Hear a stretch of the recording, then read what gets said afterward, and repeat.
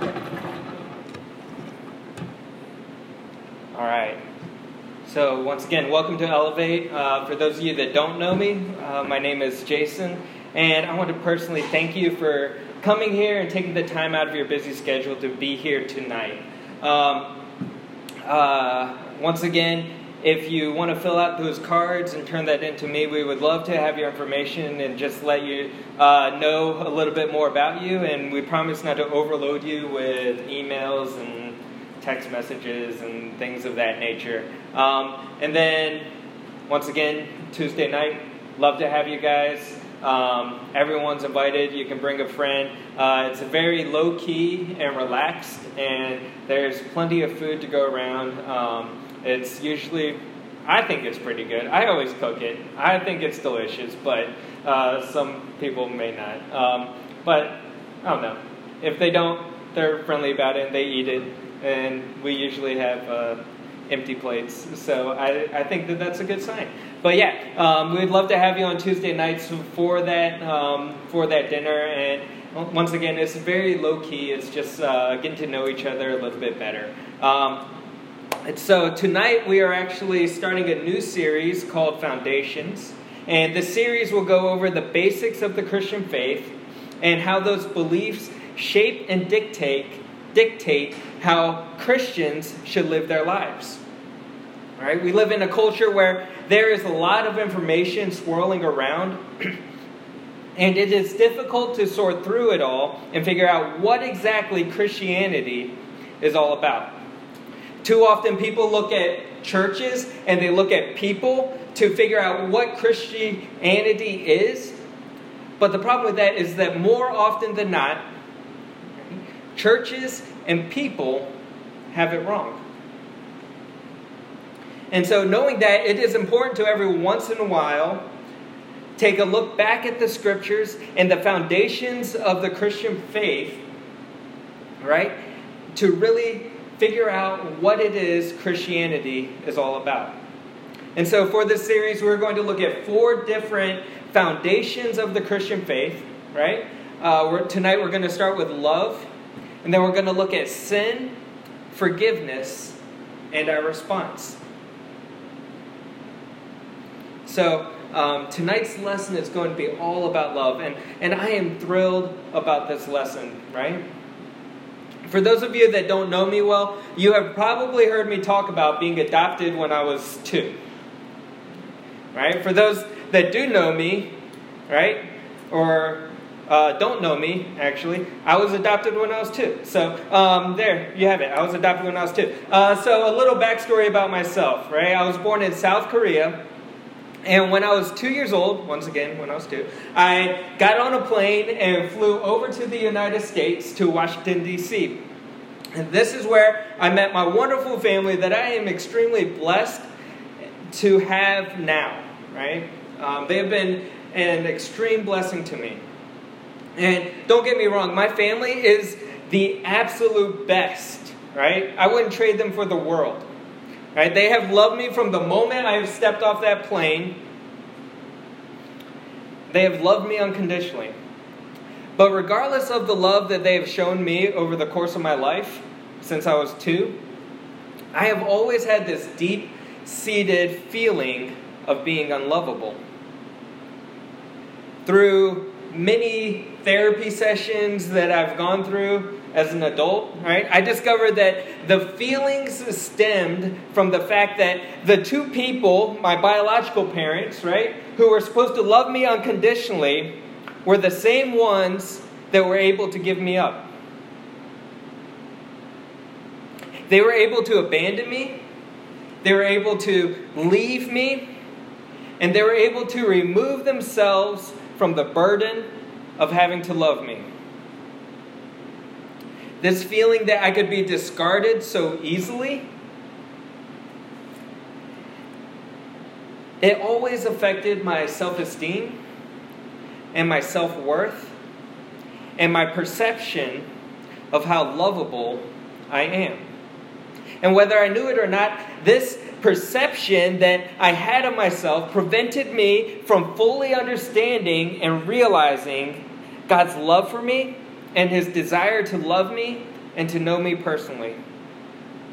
My experience blinded me from this simple truth, right? That God loves me, He has a plan for my life, and that is to know Him personally.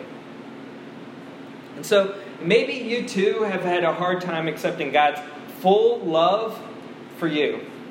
It is hard for you to accept the fact that God loves you and created you to know Him personally and experience all of the joys and blessings that come from that. Maybe you are like me and you have these deep-seated issues that prevent you from being able to accept God's love. Maybe you have done something in the past or are currently doing something now where you feel that there is no way that anyone could love me, much less the God of the universe. Maybe you were abandoned. When you hear that God is a loving Father, you don't know what that means because you had a father that left you. You had a father that abandoned you. Or maybe your father was there, but just wasn't present and loving in your life. Maybe it is your desire to be loved by a significant other. Yet no matter how hard you try, you just can't seem to find that companion.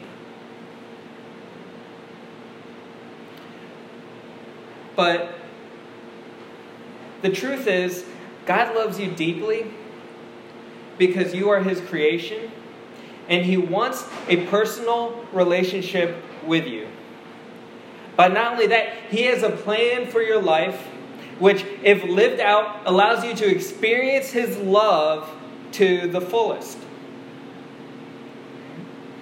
But don't just take my word for it, right? Scripture is literally littered with this message over and over and over again from the book of Genesis through Revelation. There are a ton of passages to choose from that illustrate God's love for you.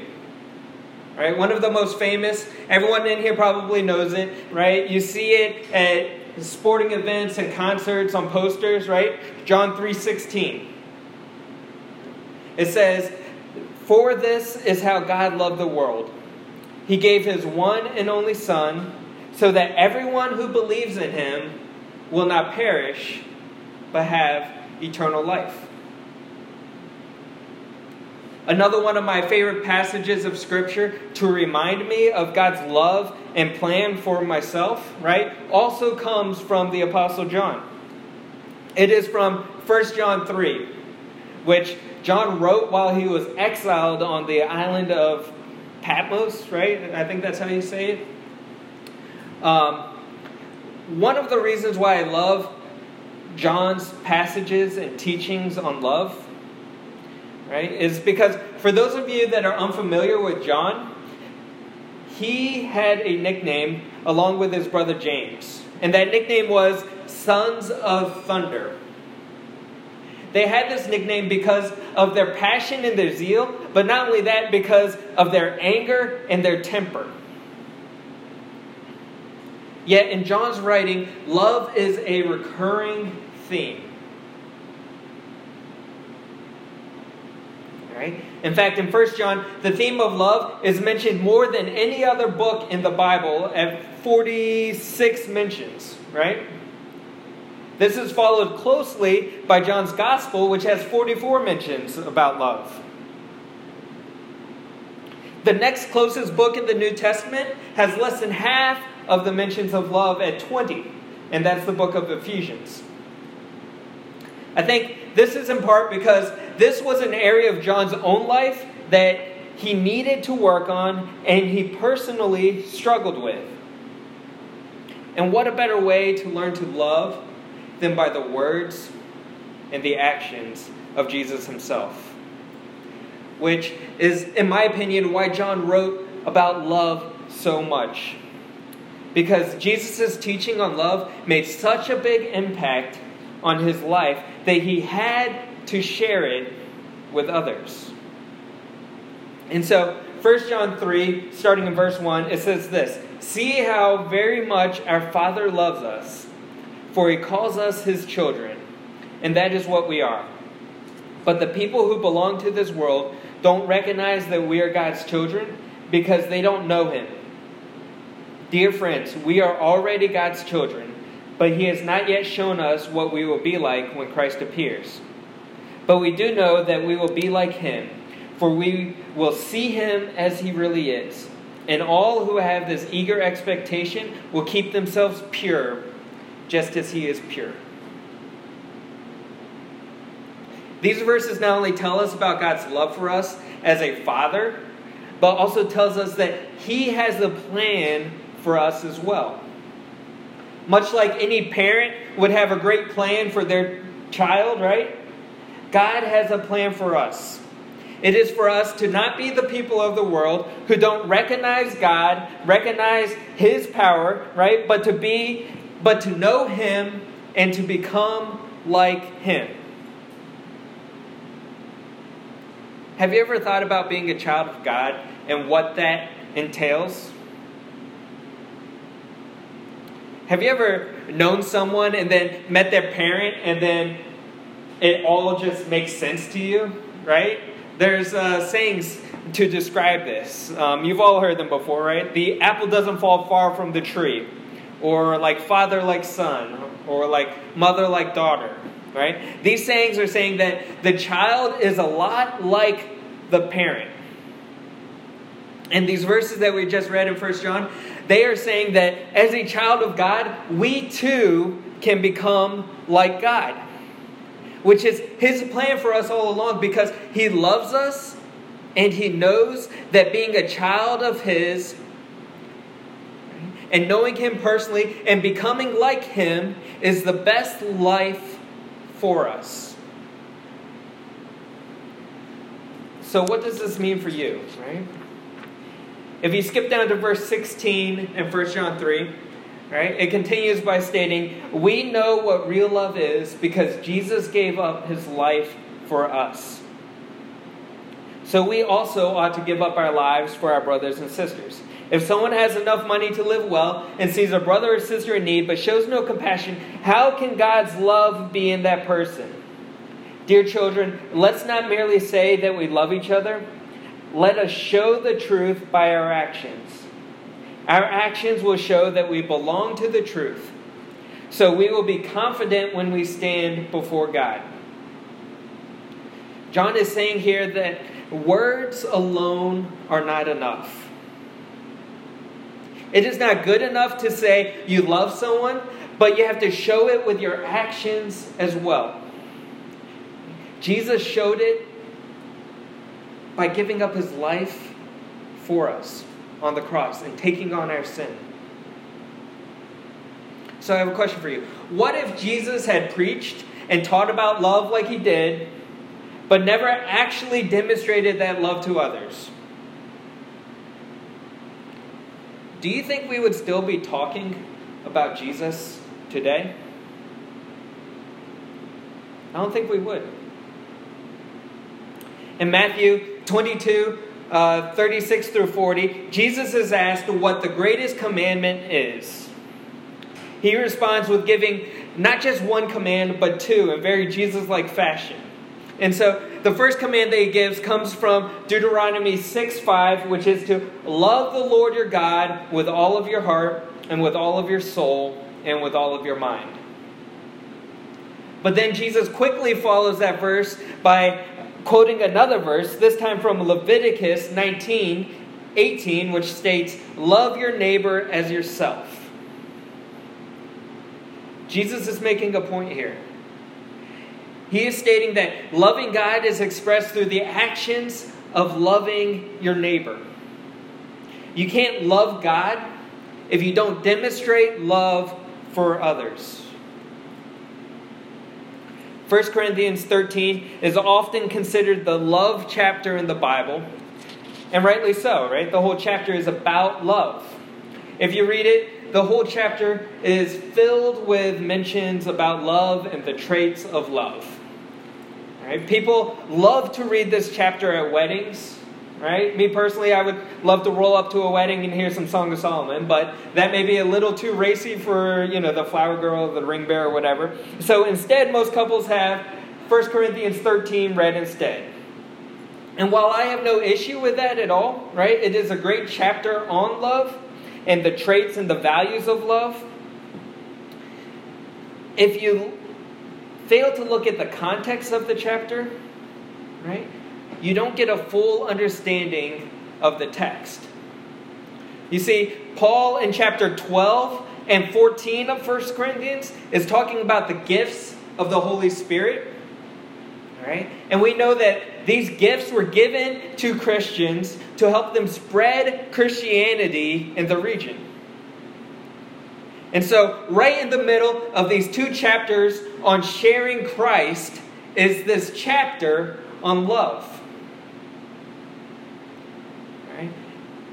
1 Corinthians 13, it says this: "If I could speak all the languages of the earth and of angels, but didn't love others, I would only be a noisy gong or a clanging cymbal. If I had the gift of prophecy, and if I understood all of God's secret plans and possessed all knowledge, and if I had faith that I could move mountains but didn't love others, I would be nothing. If I gave everything I have to the poor and even sacrificed my body, I could boast about it, but if I didn't love others, I would have gained nothing. Love is patient and kind. Love is not jealous or boastful or proud or rude. It does not demand its own way. It is not irritable, and it keeps no record of being wronged. It does not rejoice about injustice, but rejoices whenever the truth wins out. Love never gives up, never loses faith, is always hopeful, and endures through every circumstance. Prophecy and speaking in unknown languages and special knowledge will become useless, but love will last forever. Now our knowledge is partial and incomplete, and the gift of prophecy reveals only part of the whole picture. But when the time of perfection comes, these partial things will become useless. When I was a child, I spoke and thought and reasoned as a child, but when I grew up, I put away childish things. Now we see things imperfectly, like puzzling reflections in a mirror. But then we will see everything with perfect clarity. All that I know now is partial and incomplete. But then I will know everything completely, just as God now knows me completely. And pay attention to this. 3 things will last forever: faith, hope, and love. And the greatest of these is love. Too often Christians are more concerned with being right than loving a neighbor. Too often Christians want to judge and point out all the things others are doing wrong instead of loving them and wanting what is best for them. Paul is saying, it doesn't matter what gifts or talents you have, unless you are sharing through a filter and lens of love, you are in the wrong. Your motivation for any action, especially kingdom work, always needs to come from a place of love. So what if Christians actually lived this out and filtered everything they thought and did through love? How would Christianity look different today? Well, for starters, I think that there would be a whole lot less judgment. It wouldn't matter if someone is gay or divorced or addicted to drugs or a different race or a different social class. None of that would matter because Christ loves them, and Christians would want everyone to experience His love just like they have in their own life. Those adjectives describing someone become non-existent because the only thing that matters is that God loves you, and so should I. I also think that Christians, their actions would change as well. Too often Christians can be selfish with their time and with their money and with their possessions? I know that I am. But if I truly filter everything I did through love, how much more could I show and share that love with others? How would my free time change?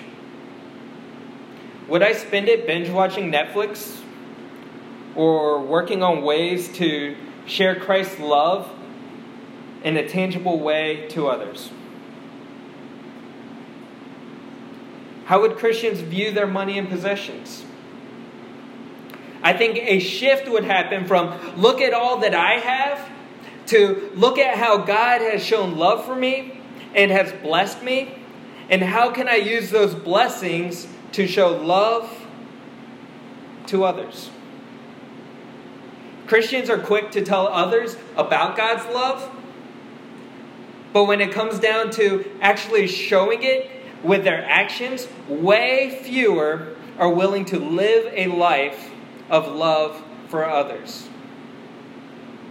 And so my hope and prayer for this group is that we will be a group that not only loves, right, but not only loves in sharing and telling others about God, but in our actions as well.